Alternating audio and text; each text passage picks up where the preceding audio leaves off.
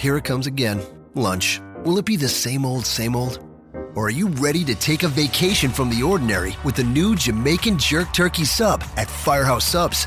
Freshly sliced smoked turkey breast, craveably sweet mustard sauce, and a hint of Caribbean seasoning. Just $5.55 for a medium. Save time. Order the new Jamaican Jerk Turkey Sub on the Firehouse Subs app.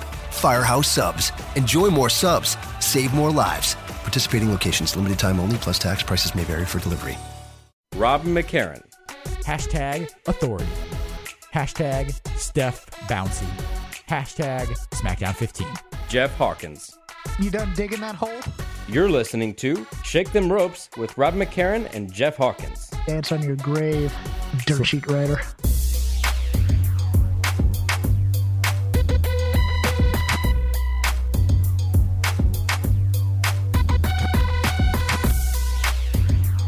Hello again. Welcome everybody to Shake Them Ropes episode 161. It is our bonus show this week. Jeff Hawkins will join me shortly. Rob McCarran here. Jeff and I recorded tonight before Raw went on the air. We talked about Brock Lesnar's anti-doping violation, our final thoughts leading into Tuesday's WWE draft, and our top 100 match series continues with Chris Jericho versus Shawn Michaels from No Mercy 2008. So a big show. We also opened up the mailbag, asked for questions at Shake Them Ropes and on the Voices of Wrestling forums. Got a lot of good response, so I want to thank everyone for sending their questions in. We will get to the mailbag with Jeff a little bit later in the show. A small programming note, we are back on Wednesday with our regularly scheduled show. We are back on Wednesday with special guest LaToya Ferguson. LaToya Ferguson of the AV Club and the AV Club's Raw Report will be joining us on Shake Them Ropes on Wednesday. We're going to be talking the results of the WWE Draft, the future of Raw and SmackDown, as well as preview WWE Battleground. And on that note, we will be back live again on Sunday after WWE Battleground, live streaming on the Voices of Wrestling YouTube page. Go to voicesofwrestling.com/YouTube. Subscribe to the channel today. And join us Sunday night as Jeff and I go through WWE Battleground right after the show ends. Also up on the YouTube channel right now, the New Japan Pro Wrestling G1 Climax has begun. I have continued the series that I do by myself, solo, at least for now. Our G1 Climax recap videos, our daily recap videos have returned. Episode 1 is up right now on the VOW YouTube, voicesofwrestling.com/YouTube. So if you want to keep track of the G1 tournament, but cannot watch the shows live or just don't want to fall behind or want to get caught up on something, go check out the VOW YouTube and the daily recap videos of the G1 Climax. I wanted to amend this beginning to the show because I'm recording this after WWE Raw has aired. Much of our talk with Jeff doesn't necessarily relate to Raw specifically. We talk more about what's happening on the draft on Tuesday and so forth. But there was big news from Raw tonight. Daniel Bryan was named the SmackDown General Manager, while Mick Foley was revealed the General Manager of WWE Raw. So an interesting dynamic where you have two babyface GMs, while the commissioners share the more traditional, for WWE anyway, babyface and heel dynamic. So how will Stephanie and Mick Foley get along over the course of time? Daniel Bryan and Shane McMahon obviously will get along pretty well. But how will Foley and Stephanie get along, and who will do most of the picks? Are we going to even see infighting on Tuesday? Are we going to see infighting on draft picks between Foley and Stephanie? Is that something that's possible? Or will they be on the same page? I'm sure that angle is probably going to be brought up a little bit throughout SmackDown. Last week on the show, I had thought that Triple H might be a pick for the general manager of Raw, but as I thought about it more and more, just didn't seem to make a whole lot of sense. I mean, Triple H is the COO. What does he need to be the GM for? It's actually a step down. And he's married to Stephanie. He has power no matter what anyway. So Mick Foley as the general manager makes more sense. Mick Foley also probably on to promote his show that's upcoming, the Holy Foley Show on the WWE Network. Something funny on Raw tonight. Lady Balls made their on TV debut. Back in May, I wrote on Pro Wrestling Sheet that WWE had trademarked the term Lady Balls. This happened around the same time that Stephanie McMahon announced that she was writing an autobiography for Regan Books that would come out, I believe, later this year or sometime next year. She's writing an autobiography, and Lady Balls seems like it's an appropriate title possibly for that book.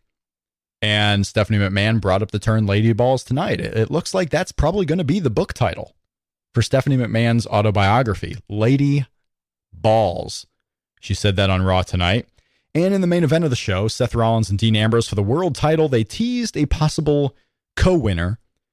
They teased a chance that possibly both men had won, and that would be a way to split up the world titles. But at the end of the day, on the WWE Network, it was revealed that the match indeed was a draw. We had a double pin situation.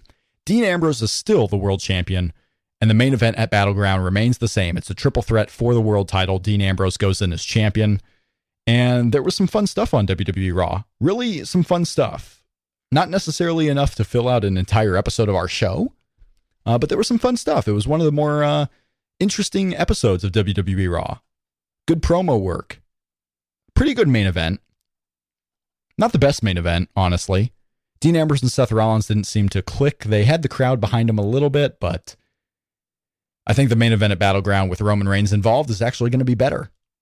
And I'm looking forward to that show. We're going to preview Battleground on Wednesday's episode of Shake Them Ropes. Be sure to subscribe to our show on iTunes, Stitcher, TuneIn Radio, whichever podcast platform you use. Search Shake Them Ropes. The link for our iTunes feed is bit.ly/STR-iTunes. That's bit.ly/STR-iTunes, or just go in and search for Shake Them Ropes. We would love if you send us a rating and review. Go give us 5 stars. Go write a review about our show. If you hate the show, you can certainly write about that too. You wouldn't be the first one. We've had a couple of those on the iTunes review page. You can also hit us up at Shake Them Ropes. The Twitter feed is at Shake Them Ropes for questions. Our Twitter question of the week segment returns on this episode with our mailbag segment. We actually, that'll be expanded to a full mailbag today on the show. Again, this episode is a bonus show thanking you for our little small donation drive that we started last week on Shake Them Ropes episode 160. So we are doing the extra bonus show this week. Very happy to do so. And very thankful that we had the support we did last week from all of you who are listening. And we hope you continue to support the show, whether it's writing a review for us, whether it's sharing the show, retweeting it on Twitter, whether it's posting on your Facebook feeds. Whatever you do to help support our show, we thank you very much for doing so. Draft talk, Brock Lesnar, Top 100 match, and our mailbag. A lot of stuff to get to. Jeff Hawkins, take it away. Sir, are you trying to offer me a bribe? How much? Groucho Marx. Yes, kids, you have paid, and we have listened, and we are here for 3 shows this week. First, today, Shake Them Ropes Theater presents. It's the 2016 WWE Draft. Mel Kiper Jr. and Todd McShay break down every pick. Cassidy Hubbarth in the green room interviewing your favorite WWE stars. Hugh Little breaking down the fantasy implications and how it will affect your team. Jeff. Yeah. What? Huh? I know we're all excited about the draft on Tuesday, but try to bring it down just. Oh, are you not? I am. I'm loving the idea of this draft. I am. Hold on. Will Cassidy Hubbarth at least be here? She will not, unfortunately. But I can do you one better. On Wednesday this week, on Shake Them Ropes, this very show, our regularly scheduled show, we're going to have LaToya Ferguson on as a guest, the AV Club Raw reviewer and writer of other great things as well. LaToya Ferguson is going to join us, so I think we actually win out on that deal. Yes, tolerator of Jeff in the PWG line, LaToya Ferguson here. And if any of you have listened to the show for a long, long time, you know how intolerable that might be. Oh, you son of a... Okay. I'm sorry I interrupted you, of course. You can leave us a rating and review on our iTunes feed, bit.ly/STR-iTunes. The link is at voicesofwrestling.com/STR. I sometimes ignore one of the reviews that we got that said they wish I stopped interrupting Jeff Hawkins. But sometimes I cannot just deal. Sometimes I have to put an end to it, and I had to this. But yes, we are going to talk about the WWE draft that is happening. We are doing this show on Monday night. This is the bonus show for the week. Last week on Shake Them Ropes episode 160, I put it to the people. If we hit a very small, modest very modest donation goal, I would not only give Jeff all of it, but we would do a third show this week, a bonus show, because we are going to do our regularly scheduled show on Wednesday, and we are going to do our post-Battleground live stream on Sunday. Now, at the time I made this promise, I actually forgot about Battleground being on Sunday, so I thought we would only have 2 shows this week, but no, we are going to have 3. This is a bonus show. We will talk about the draft upcoming. We will talk a little bit about our match number 25 on the Top 100 Countdown, Chris Jericho versus Shawn Michaels for the title in a ladder match at No Mercy 2008. We're going to talk a little bit about Brock Lesnar failing basically not a wellness policy, but a PED test. Failing a anti-doping test for the USADA. So we're going to talk about a whole bunch of that stuff. Plus, we opened up the mailbag. I told you that if we hit our modest donation goal, not only would we get an extra show this week, but most of the show would be curated by the listeners. So we opened up the mailbag. We got a ton of questions via the Voices of Wrestling forums, via Twitter at Shake Them Ropes, via email. So we have a whole bunch of stuff to get through. Jeff, are you excited for the week that will be? A lot of programs. I actually am. I just think some people have really, especially certain paid wrestling pundits I listened to this morning, both of them, the major ones, have worked themselves into this draft being much more than it's going to be in terms of the NXT picks, in terms of the rules. But we will get to that. Yeah, we're going to get to the NXT picks. I think that's one of the more interesting factors going into Tuesday is, WWE on Sunday night released the rules and the talent eligibility list, and one of the rules was concerning NXT talents being drafted. But we will get to that. I first wanted to talk about Brock Lesnar's test failure, because Brock Lesnar is scheduled to main event, or at least be one of the main events, at SummerSlam this year in late August. He's wrestling Randy Orton, so we were super wrong on that one, Jeff, as those who listened to the show intro last week know. Yeah. It is. Hold on, Mr. Yep. Post-production over here deciding to bury me in the intro. That's always I buried nice. both of us. Okay. I buried both of us. I was the one who said it wasn't going to be Randy Orton. I went with Rusev, of all people. You just said that Randy Orton probably wasn't getting announced on SmackDown. So okay. we had both sides of it being way wrong. So we'll have to do better in that regard. But Brock Lesnar failed a drug test given by the USADA. This was revealed after his fight in Nevada against Mark Hunt, which he won, by the way. So in theory, he was probably done with UFC anyway. But this drug test, especially if it brings about a 2-year suspension, which we don't know the suspension yet, this is going to cause a hearing in the Nevada State Athletic Commission to figure out how Brock Lesnar will be punished and what they're going to do with that match with Mark Hunt. What's interesting, though, is a lot of questions that stem from this, whether Brock Lesnar, if he was suspended by the Nevada State Athletic Commission, would the New York State Athletic Commission, which does govern wrestling in small doses, would they stop Brock Lesnar from wrestling at SummerSlam? And would Brock Lesnar be held off of wrestling in certain states that had these athletic commissions? And at least that answer was given to us today from the New York State Athletic Commission themselves. They reiterated that they do not license individual wrestlers, only promotions. Brandon Howard of our very website, Voices of Wrestling, reached out to them and got the answer. Brock Lesnar is not going to be suspended, or he's not going to be kept out of wrestling in New York if suspended by the Nevada State Athletic Commission for his MMA work. So Brock Lesnar is likely still going to work SummerSlam, but Jeff, should WWE suspend Brock Lesnar for this test failure that was given outside of WWE? And should he wrestle at SummerSlam? I don't think they should suspend him yet until he has had a chance to answer the charges, much like anything else. I think there will be some states that do uphold this commission. It should it continue. The question I had was, which is bigger, the Roman Reigns or the Brock Lesnar one? And for me, it's easily the Roman Reigns suspension is far bigger and has far more implications for the very reason. For WWE, though, right? I mean, I think for either. I think for either, because Brock's kind of a special attraction in UFC. He's not going to be counted upon to fight for like a title. I don't think. Right, I never thought he was. But for me, the deciding factor on this was that WWE never had to publicize the Roman Reigns suspension. for USADA, they have to, because everything's kind of transparent now with their new policy and whatnot. WWE never had to do it, and never had to do it to a star of this magnitude. Now, do I think they should suspend him? I think they will suspend him. I think they'll suspend him for the 30 days, and then he'll be back in time for SummerSlam. I think that's a very easy thing to do. Well, that's the big deal. They would have to suspend him within the next couple of days for him to be able to make WWE SummerSlam. And it's very possible that they'll let him do everything he has to do. They'll let the hearing go through. They'll wait to see what Nevada does, or if there's some way that he gets out of this in any form. It would be very easy to just have the suspension go back to the time it was found, because he wasn't appearing on TV anyway. They could also suspend him after the Orton match. That's true. Here you go. You're suspended, but we weren't going to use you till Survivor Series anyway. Right. There's a number of different things. Should he be suspended? Yeah, probably. A lot of people also, if what he fails for on the USADA testing is against the WWE policy, if there's something somehow that he fails for that's not against the WWE wellness policy, then no, they shouldn't suspend him.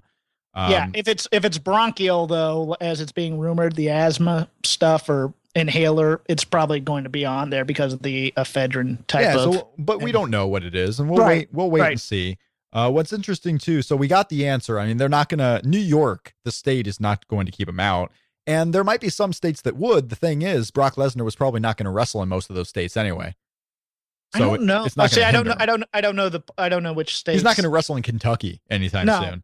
You know what I mean? So they can spread him out to where if some type of violation was going to happen where they wouldn't be able to wrestle somehow, they'll be able to manage that to where, he wasn't going to be suspended in Florida, for example. So I do think just for public relations purposes, they do need to suspend him if it does violate the policy, even though in the policy itself, it says that the wellness policy is only for full timers, and he is not a full timer. So that would be a legal problem, I think, having that kind of loophole to do that. Don't you think? The other thing is, though, he was under WWE contract.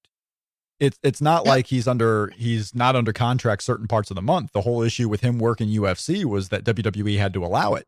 So he was obviously under contract in some way. But his contract isn't of the full-time variety. It's of the special attraction variety. It's very interesting, though. But if you're under contract, right? No, because Triple H is under contract, but he is not subject to wellness policy.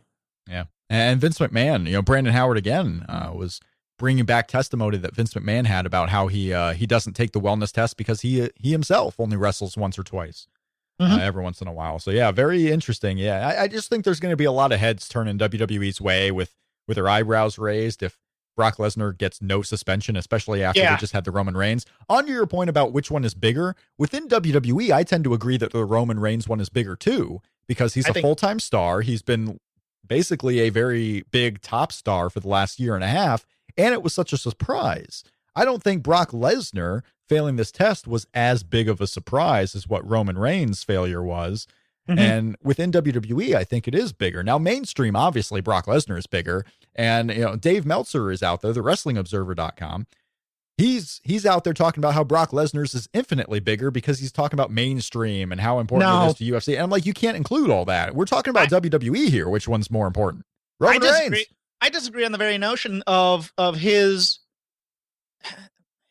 value to the UFC in terms vis-a-vis John Jones. Well, his value to UFC is high as far as the money he brings in after the fight, not before the fight. Right, but his value within UFC is big. But it's not like he was going to come back and fight for a title. I don't believe. Now there were rumors out there that they might try to make that happen, but I just didn't see it. I see this as a guy who was coming in for one fight to kind of get it out of his system as an almost 40-year-old man, and he was going to go away back to wrestling. The other issue is the fact that look at his purse.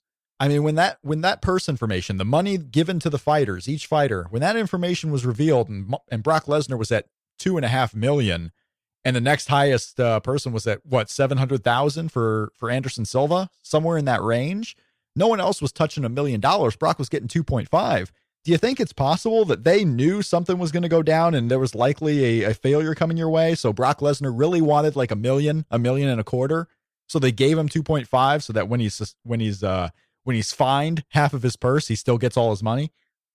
How about that? I wouldn't be that cynical. I do think he may have renegotiated when he was made the top, when they were for that day and a half when he was the headliner, and then maybe brought down, and that was to appease him. But I fully support Mark Hunt trying to take half of it too. Absolutely. Mark Hunt going in there, and in Brock Lesnar's last fight, he got beat by Alistair Overeem, who was suspended later for failing a test, and now it comes full circle. And Brock Lesnar's last fight, he's the one suspended.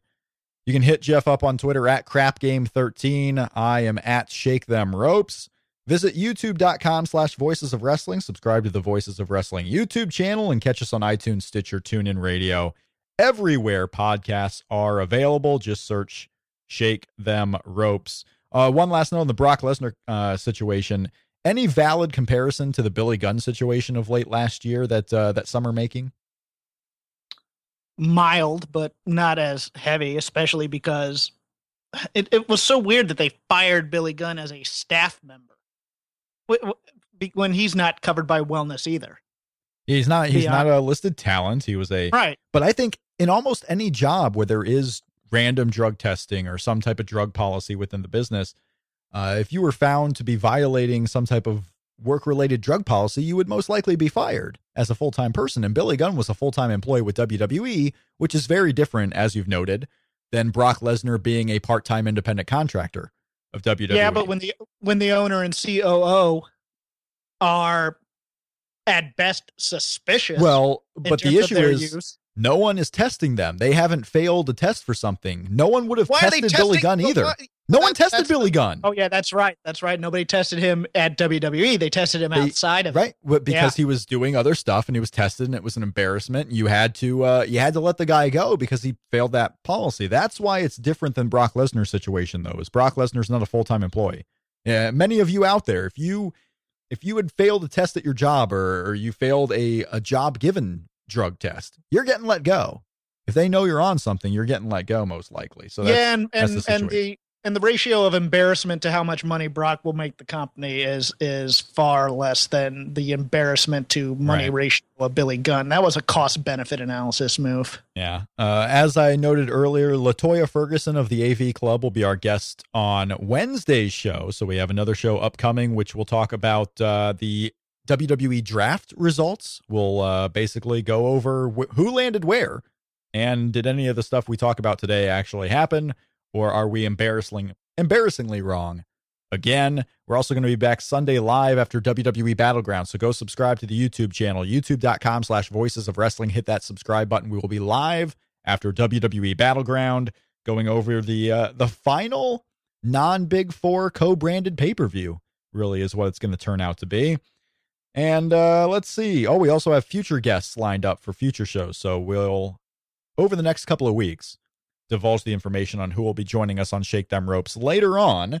But Jeff, Sunday, WWE on WWE.com released the rules for the upcoming draft on Tuesday night. They also released the eligible talent list. Now, before we get into any of the specifics, what was your first impression when you saw the rules and the eligible talent list? What was going through your mind right off the bat?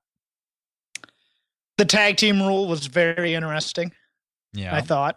That was the first thing that came to mind. A couple of the talents that were listed on there basically helped me to eliminate GM candidates. Like, I thought Eva Marie might be a GM. I thought there was a chance of that. Hey.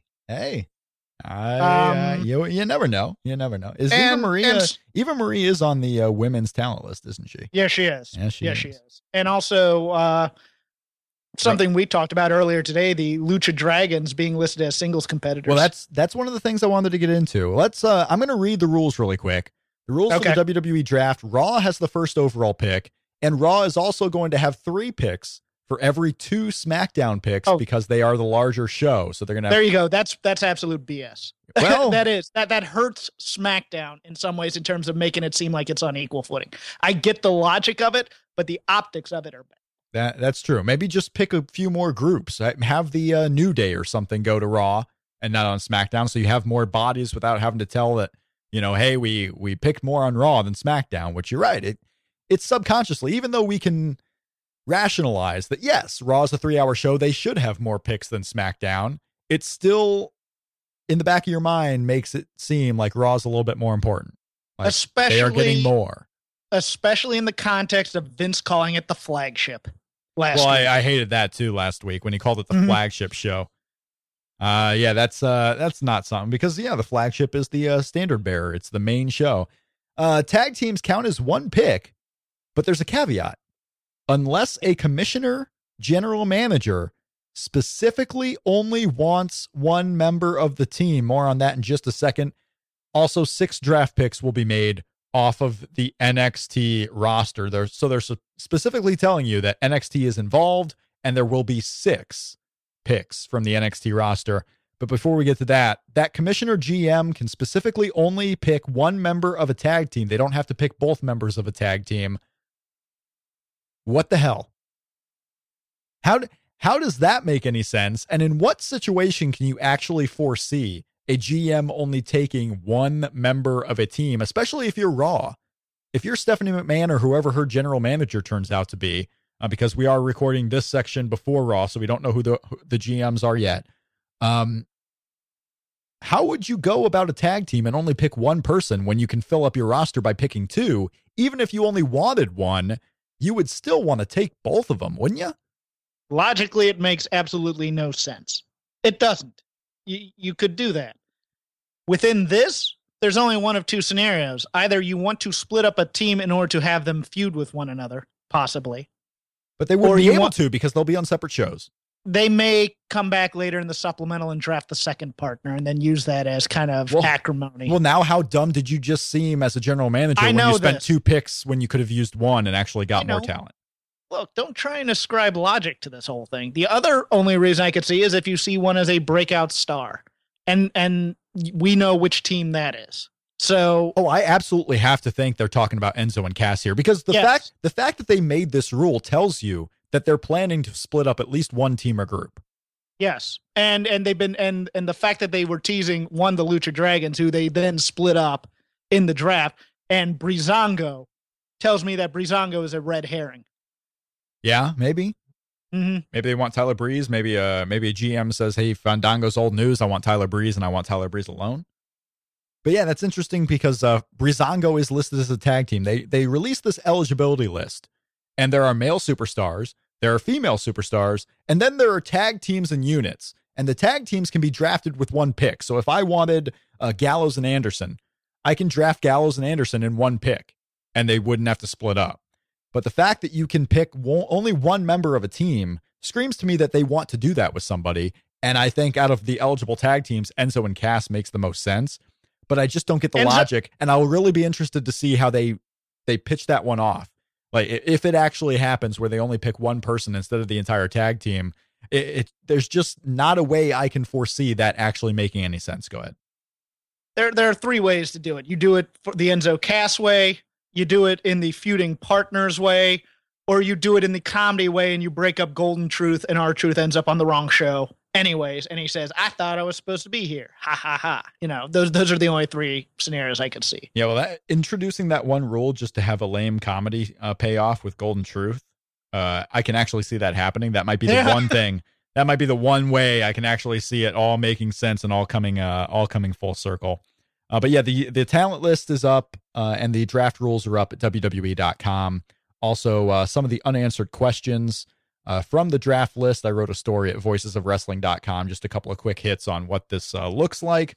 But before we get into this, because I know we want to talk about the NXT 6, and by all means, we're going to have some reckless speculation on that one. For the love of God, you're teasing this every time. I'm ready to get into it. Go ahead, Rob. But we got you. I'm teasing that one because you actually brought it up. So now I want to get into it before I forget. The Lucha Dragons. I want to get into some of the teams that are listed as well as some of the individual talents that are listed. The Lucha Dragons are not listed as a tag team, even though they teamed up as recently as last week's Raw.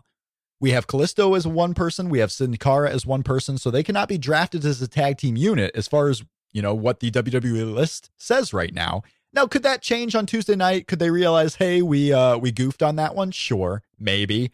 But right now, if you want to pick Sin Cara, you have to pick Sin Cara. You cannot pick Kalisto and Sin Cara. So it looks like WWE has already split up the Lucha Dragons. Unless they somehow get drafted together. Is it possible this was a mistake and they tipped their hand too early? Could be. Could be possible, or they maybe in WWE's eyes, they team Lucha Dragons together when it's appropriate or when they need something. But generally they see Kalisto as a singles individual, that could be the case too. The Wyatt family is another interesting one. The Wyatt family are all listed individually.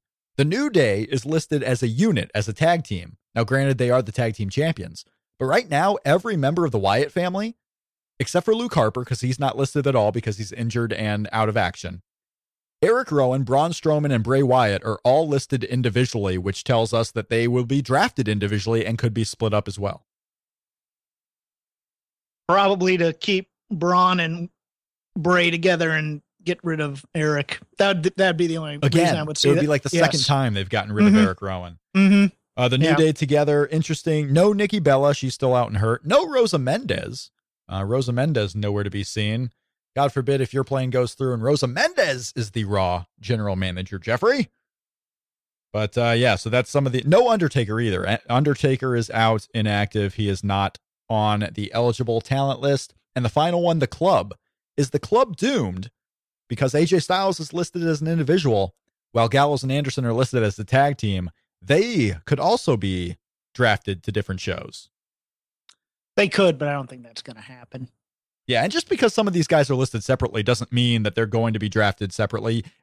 You're right. Shane McMahon, for all we know, or Stephanie, or whoever the GMs end up being, they could draft Bray Wyatt with one pick, then Eric Rowan, then Braun Strowman. Because I don't see the other GMs really being in a hurry to draft Rowan and Strowman. So all the 3 picks could be the Shield, the Wyatts, and the Club. What? Yeah. I don't know what that means. There's no Shield, but whatever. No. I mean, the 3 members of the Shield, since Raw gets 3 picks. Well, they're getting 3 picks for every 2. They're not picking 3 at a time. But they're picking... Oh, well, okay. I don't think so, anyway. Well, they get the first pick, so I assume they would get 3 right off the bat. No, I don't think that's how it's going to be. That's how you read that? Mm-hmm. Oh, no. I think Raw gets a pick, SmackDown gets a pick, Raw gets a pick, SmackDown gets a pick, and Raw gets a pick.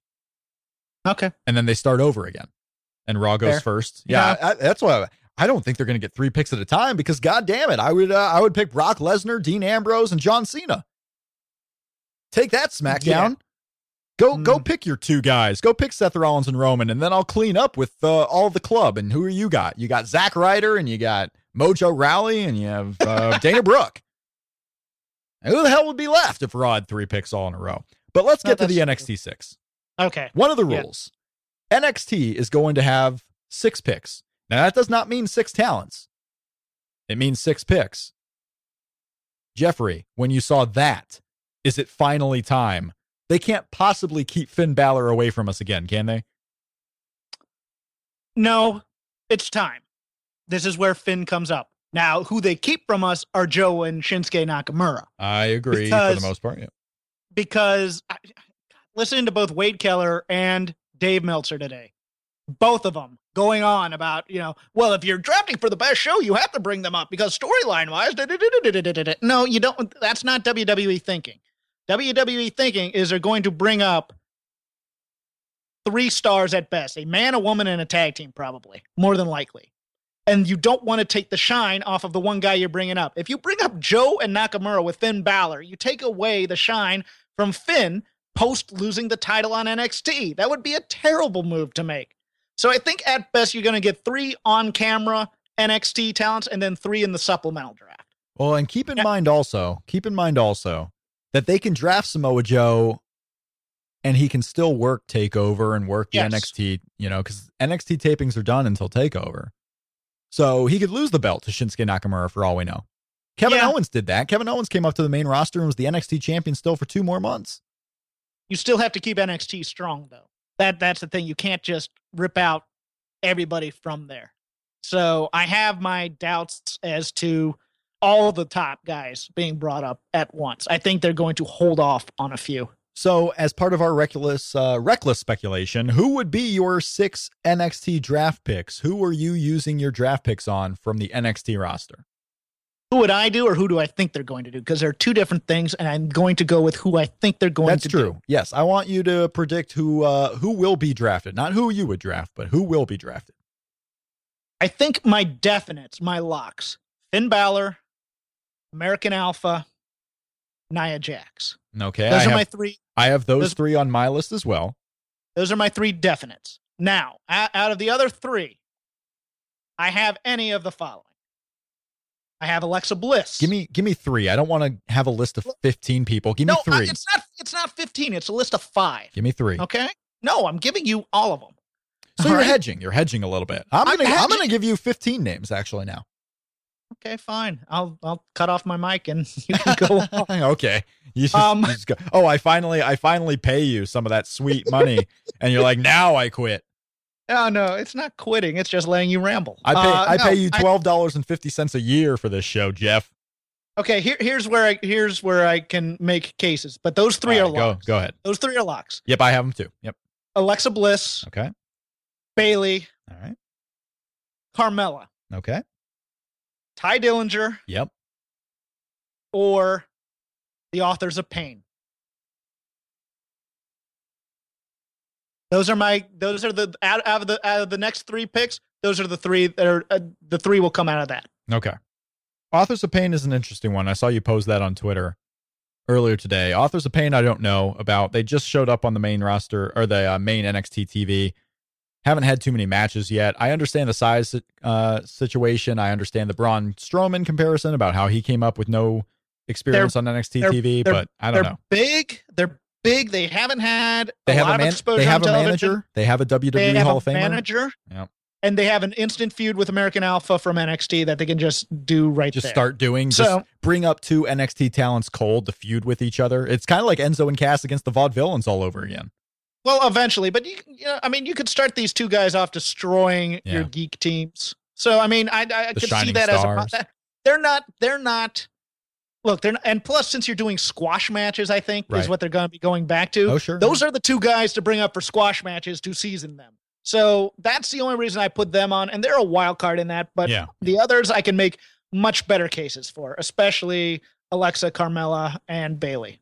But my 6, we already talked about American Alpha, Finn Balor, and Nia Jax. I have those 3 draft picks, which would be 4 talents. I have those 3 draft picks.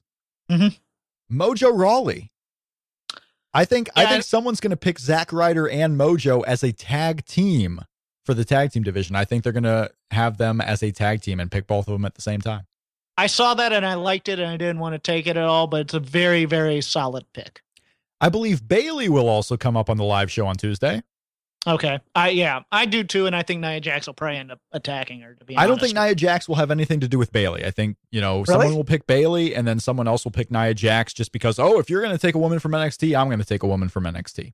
Okay, that's smart. Bayley and Nia Jax aren't going to have anything to do with each other because I think Bayley is going to come in as Sasha Banks' mystery partner during some type of pull apart or some type of angle on SmackDown. And then you'll have a GM come out and say, with my next pick, I pick Bayley. No, I picked her as a mystery partner, and that's pretty good. But and I also think Nia is going to Raw, and I think Bayley's probably going to SmackDown. Yeah, I think they're going to separate shows, and they'll be kept away from each other. Now, as the 6th pick, I'm torn between Ty Dillinger and Samoa Joe because I don't see how you can write this show and take NXT stars and not take the champion of NXT in storyline, not in reality, not any of this, jargon about, if you want the best talents from the main roster or from NXT to be called up to the main roster, you have to take Samoa Joe. He's great. You have to take Shinsuke Nakamura. He's great, blah, blah, blah. No, I just don't. You can't not take the NXT champion the same way that you can't not take the WWE champion with the first pick in the draft. Like, you have to take the first pick as your champions. You want the belt on your show. So I don't see how you can pass up Samoa Joe. Now, if for some reason they do find a way to pass up Samoa Joe, I can see Ty Dillinger coming up, giving him a perfect 10 shot on the main roster and using the perfect 10. Like, I want my show to be a perfect 10, so I'm going to choose the perfect 10, Ty Dillinger and whatnot. Oh, I don't even think Ty Dillinger, if he's brought up, will be on a televised part of the draft. I think he's going to be on the website. They're going to bring him in, introduce him, see if he can get over cold, which is going to be impossible with anybody except the smarky guys who watch NXT every week, and hope that an Enzo Cass situation happens and that everybody starts chanting 10 because he's big. Right. So yeah, it's Burlow on the Voices of Wrestling forums. Username It's Burlow asks, would it look bad if someone like Mojo Rawley is drafted but not Shinsuke Nakamura? No, because they don't consider NXT canon. So to them, it wouldn't look bad. To us, it would look bad. To those in the know, it would look bad. To them, no, because there's the disconnect still. We're the bubble. That's Right. not what they're looking at to me. And then as far as the draft, on the note about, I asked this on Twitter actually too. I asked about how would you not pick the WWE champion first in the draft? Now in Raw we got, well, I can see it if your GM is against someone. Now the interesting thought is though, everyone came at me with, well, Stephanie McMahon doesn't like Dean Ambrose. She could just not pick Dean Ambrose. But that's the point, isn't it? But she's also going to have a GM though. It doesn't have to be Stephanie picking Dean Ambrose. No, that's true. And the GM can go against Stephanie and pick Dean Ambrose because we want the belt on the flagship show, even though you two don't get along, and then becomes McMahon Austin 2016. So yeah. Mm-hmm. We have match number 25, Jericho and HBK still to get to. But before that, it is the mailbag here on the bonus episode this week of Shake Them Ropes. We got questions from the forums at voicesofwrestling.com. You can send in emails, rob@voicesofwrestling.com, and our Twitter feed at Shake Them Ropes. We got quite a few questions here, Jeff, so we're going to run right through these. From the forums, Ayasham from Kashmir, I don't think I said the name appropriately, but who knows? The username Ayasham asks, how did you like day one of the New Japan G1? What was the match of the night? Jeff, have you been able, I know it was this morning, you had to work and whatnot. I assume you haven't seen day one of the G1 yet, have you? I have not. I watched Evolve over the weekend, but Evolve? I have not watched the G1. I watched Evolve 64, and even without that great angle at the end with Chuck Taylor and Drew Galloway, that show was amazing. But you add in the fact that Drew Galloway cut, I mean, this guy continues to show like what fools WWE were, because he is huge. Chuck Taylor is a big guy on the independent scene, like body size wise. Like he stands next to people and he looks huge. And then Drew Galloway made him look like a child. Drew Galloway has the size, he has the confidence, he has the promo ability. This is a guy where the first chance WWE gets to take him back, they better jump on it. Toru Yano had a 5-star match. I'm fairly certain of this, but no, I will watch the G1 later. Yeah, what you want to look for is the main event between Okada and Naomichi Marufuji, who at one point was my favorite wrestler ever. That's a true story. Oh, really? Naomichi Marufuji, when he was coming over to Ring of Honor a lot, I was a big fan of Naomichi Marufuji. That Okada Marufuji match, I mean, having the Pro Wrestling Noah guy come in. I just can't answer the question. No, you're fine. I'm answering it. Marufuji coming in. Okay. Marufuji coming in and working a main event on day one of the G1 and beating Okada got quite the crowd response, and it was great. And that's what you want to look out for. The day one of the G1, absolutely recommend. Head Cheese on the forum says, what will the status of main event and WWE superstars be after the draft? Jeff, I have to imagine that main event taped on Tuesdays will just be SmackDown branded, and superstars taped on Mondays will be Raw branded. I don't see how with the split house shows and possibility of house shows on Monday nights, they can do it any other way. It's just got to be split branded, right? Yeah, with probably using each as a recap show of some kind. Which is kind of already done. I mean, both shows really are main event or WWE main storyline recap shows in a lot of ways, with a couple of matches here and there. Main event more so heavy on the wrestling, superstars more the recap variety. But yeah, they'll feature branded superstars. So superstars will be Raw, main event will be SmackDown. Head Cheese also asks, does Jeff have any hot takes on the Land Before Time movie series? It's a bane on my existence because I worked at Universal Studios Hollywood for a couple years. So all you would hear is like soundtrack, and there was a lot of cross branding and whatnot. I just, it's good for kids, but no real hot takes. No hot takes on that one. Edu asks, how will Brock's PED failure affect his WWE crowd reactions? Could Brock get more negative reactions coming back for the push to the Orton match? Do you think he'll be more negatively received by the crowds? No. I think Roman's going to take the brunt of any negative reaction. I think Brock, people are still going to be happy to see him because he's a special attraction. Yeah, I would tend to agree that Brock's kind of that special character. While he's not always getting like the big John Cena pops, he's still revered, and they know he's legit even if he fails one drag test here. So I don't think he's going to be getting like Roman Reigns is going to get negatively received more and more after this suspension. Brock Lesnar, I don't think is going to fall prey to that. Right. Brock has earned tenure. Supersonic on the forums asks, how sad will Rob be if Orton versus Brock is canceled? And I don't think I'll have to be sad, as we talked about earlier. I think that match is still going to happen. Why would you be sad? Because I'm a big Orton fan, and Orton Brock is a dream match for me. Oh, you're a big Orton fan? Okay. I'm a big Orton fan. This is a dream match. Don't even try to pretend like it's not. Dan Waka. I'm not a big Orton fan. Sorry. Dan Waka asks, if you had to pick a year in WWE history to hold a G1 style WWE tournament, which year would you choose, and why would it be the year 2001? Jeff, any thoughts on that? What's basically 2001 is the correct answer. I think it is too. You know. I actually think it's, I mean, you got what? Triple H, you got Austin, Rock, you have ECW and WCW guys, you have Ric Flair, you have Mick Foley. Hell, you can put Vince in there. You have the Radicals. Yeah, you have a lot of names. I think that 2001, just off the top of my head, is probably the answer. You're right. Mm-hmm. I am Meta Ian on Twitter says, how long before Rob, or excuse me, not Rob. I just like reading my name, apparently. Let me start over. How long before Raw features both rosters again for Super Shows? When do we start seeing the Raw Super Shows come back, Jeffrey? Oh, man. I think it's going to be in 6 months during Royal Rumble time, if not before. That's a good call. I think around WrestleMania season, I don't think Vince is going to keep SmackDown guys, especially the main events of SmackDown, going into WrestleMania off of Raw. I think they're going to want to have everyone on Raw and then kind of keep SmackDown separate again. I think we're going to see Raw Super Shows as soon as 6 months, which, yes, makes some of all of this a little bit moot. You know what? I will one up you, I think. Possibly Survivor Series. As quickly as Survivor Series in like 3 months? To build up, yeah. I wouldn't be shocked, I guess. I think there will be at least one Raw versus SmackDown team match on that Survivor Series. It's a good call. It may be geeks, but that will technically pass the threshold that I am Medellin is asking. Yeah, you may be right. John asks, why does WWE employ so many wrestlers since not everyone gets airtime? Better to have them and not need them than need them and not have them. That is true. And you look at the main roster of everyone who's kind of healthy, they're working.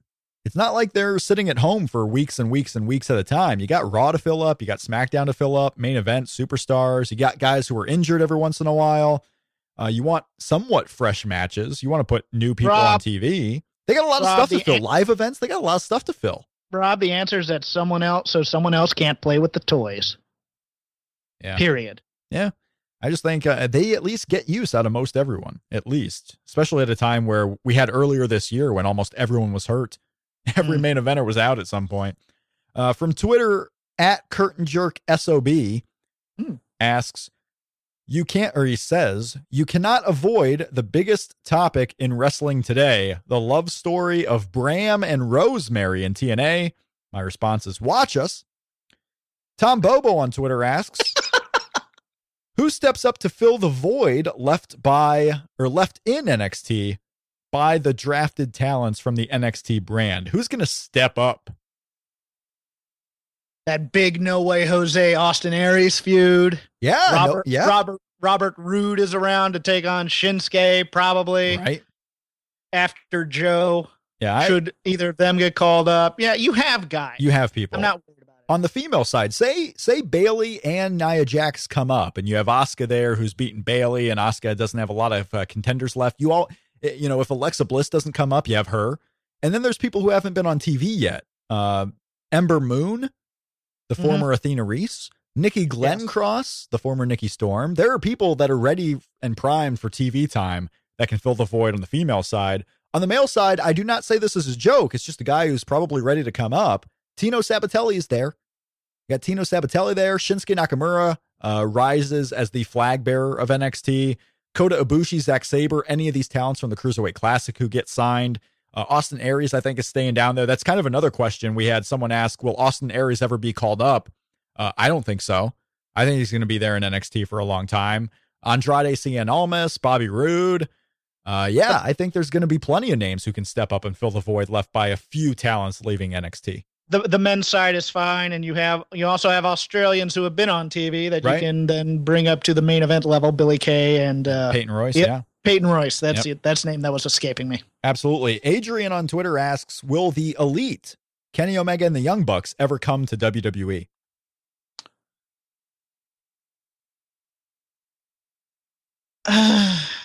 I think at least one of those two will come at some point. Either the tag team of the Young Bucks or Kenny Omega at some point. Yeah. It's Kenny Omega right now is in the midst of his biggest push ever in New Japan. And the Young Bucks make too much money doing what they're doing to take the pay cut. So why would they? Well, they would be taking a pay cut most likely, but you never know. Maybe they reach the heights in WWE and actually make more money, right? I mean, that would be the goal if they went to WWE. What I find interesting with the Young Bucks is they had their first taste of injury this year. With the cracked rib for Nick Jackson, with Matt Jackson missing a couple of shows. Maybe that's going to change their perspective a little bit. As we get older, maybe I don't want to be missing months at a time. Maybe the money isn't going to be there if I'm hurt like it would be in WWE if I get hurt. Maybe the company paid insurance will pay my medical for all these old injuries, etc. No, if I was going to pick one that they would take more, it would be the Young Bucks over Kenny Omega, to be honest. Yeah, even if they only sign short term and then end up going back to the indie scene or New Japan or wherever, maybe just to try it. You never know. But I think this year coming up, I think is going to be really telling.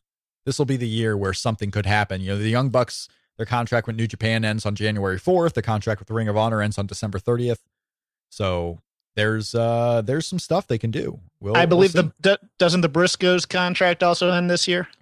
I don't think so. No, because they signed in the summer of last year. So they got some time. I don't think we're going to see the Briscoes anywhere either as far as WWE goes, but you never know. I want to thank everyone for sending us in questions to the email, to the Voices of Wrestling forums, and on Twitter at Shake Them Ropes. Jeff, it is time for match number 25 on our Top 100 Countdown. The greatest matches available on WWE Network to see before you die. Match today is number 25. It is Jericho. It is Shawn Michaels. World Championship. The WWE Championship. At No Mercy 2008. This was a ladder match. This was set up by Chris Jericho winning the scramble match the month prior. Yes. And becoming the WWE Champion. And then the feud he was involved with Shawn Michaels coming to a head in this title match here. He defends the championship in a ladder match. This was a fun time in WWE, crazy time in WWE. We were a month removed from CM Punk cashing in the Money in the Bank briefcase, or a couple of months removed from him cashing in his Money in the Bank briefcase, lighting up an internet storm, CM Punk becoming champion. He gets screwed out at the championship scramble. We find Chris Jericho gets in there and wins the championship. Mike Adamle is in charge. Ton of stuff going on here. This is also peak suited Jericho. This is when Chris Jericho was giving his slow, methodical promos. Lance Cade, he's doing Lance Cade was the sidekick. Go ahead. He's doing the Nick Bockwinkel. This is peak a lot of things, but it's an interesting time in WWE that 2007, I think, to 2010, I don't remember really well. Like, if you want to ask me what was the main event in a certain month of one of those years, I'm not going to know, but you tell me kind of what was going on, then I'll be right back into it. It's one of those weird times where it's nothing memorable, but it's not bad. It's because this is the time of the three brands still, because you had Matt Hardy and Mark Henry for the ECW title. You had Jeff Hardy and Triple H for whatever the SmackDown belt was, I believe. World title. Yeah. And then you had this. I like the match. This is my favorite version of Jericho in WWE. I have said before and again, Jericho's hit and miss with me in WWE, because once he became sports entertainer, it's kind of a step down from how I remember him in terms of what made me a fan of his, but I like him here. Right. I gotta correct myself, by the way. The WWE title was what Triple H and Jeff Hardy were wrestling for. The World Heavyweight Championship was the Raw title between Chris Jericho and Shawn Michaels. So I had that in reverse for all those that were screaming at your phone right now. Yes, and that epic Undertaker Big Show match. And they were involved in a long feud too. Yeah. This is the kind of ladder match that The finish was great. The finish was great. It was heated. The finish I love. I love the fact that both guys are actually fighting for the belt, and it's not as contrived as you merely knock a guy off. I mean, the belt was coming off the hook, and they're both trying to grab it. I liked that as a finish. The only thing I really don't like about this match is, and this has become kind of rote for ladder matches, is the placing the ladder on top of a guy and then diving on the ladder. Because logically, I just watch, I go, that's stupid. Why would you do that to yourself? And you can watch them in pain. I'm like, you moron, you had the upper hand. Why'd you go do that? Right. You know, kind of like when Kevin Owens comes off the top and does a frog splash onto a ladder on top of somebody. I'm just like, I understand why you're doing that. But as a human being watching this as a simulated fight, I go, no, don't do that. But overall, I enjoy this match. I think, you know, Shawn Michaels in this twilight of his career, very underrated in terms of the match. He has all the emotion though still. So I don't know if you can call him that underrated in this run, but I love him in it.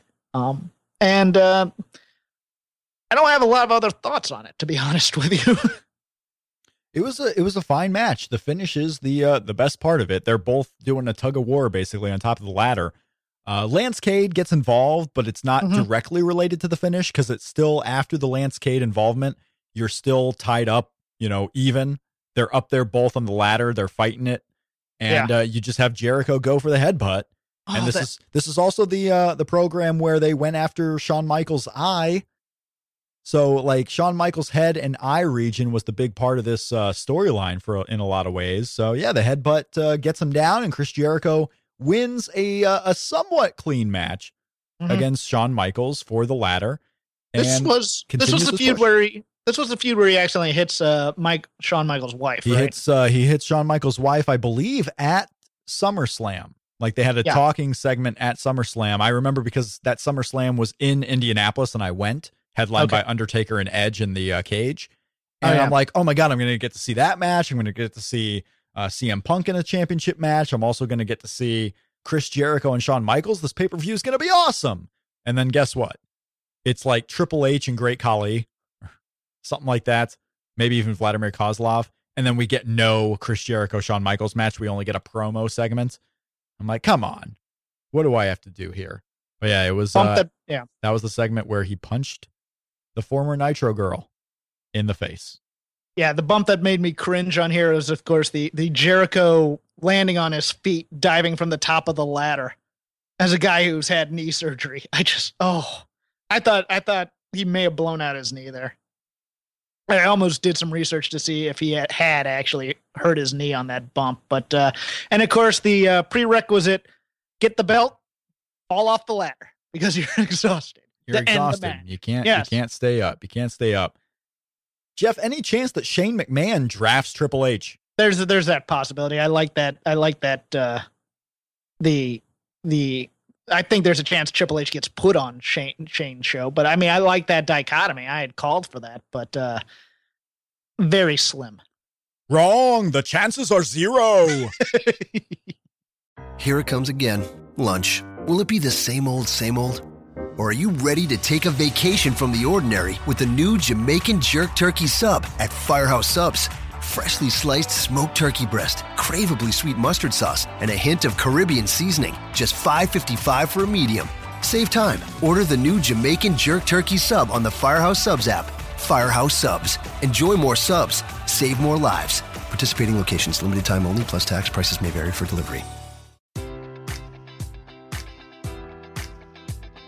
Enjoy all your favorite sports like never before at BetMGM. Sign up using code Buckeye and receive up to $1,500 back in bonus bets if you don't win your first bet. When you register with BetMGM, you'll get instant access to a variety of parlay selection features, live betting options, and the best daily promotions in the business. And with BetMGM at your fingertips, every play and every game matters more than ever. Place your money line, prop, or parlay bets with the king of sportsbooks today. Sign up using code Buckeye and receive up to $1,500 back in bonus bets if you don't win your first bet. BetMGM and GameSense remind you to play responsibly. 21 plus and present in Ohio, subject to eligibility requirements. Rewards are non-withdrawable bonus bets that expire in 7 days. Gambling problem? Call 1-800-GAMBLER. In partnership with MGM Northfield Park.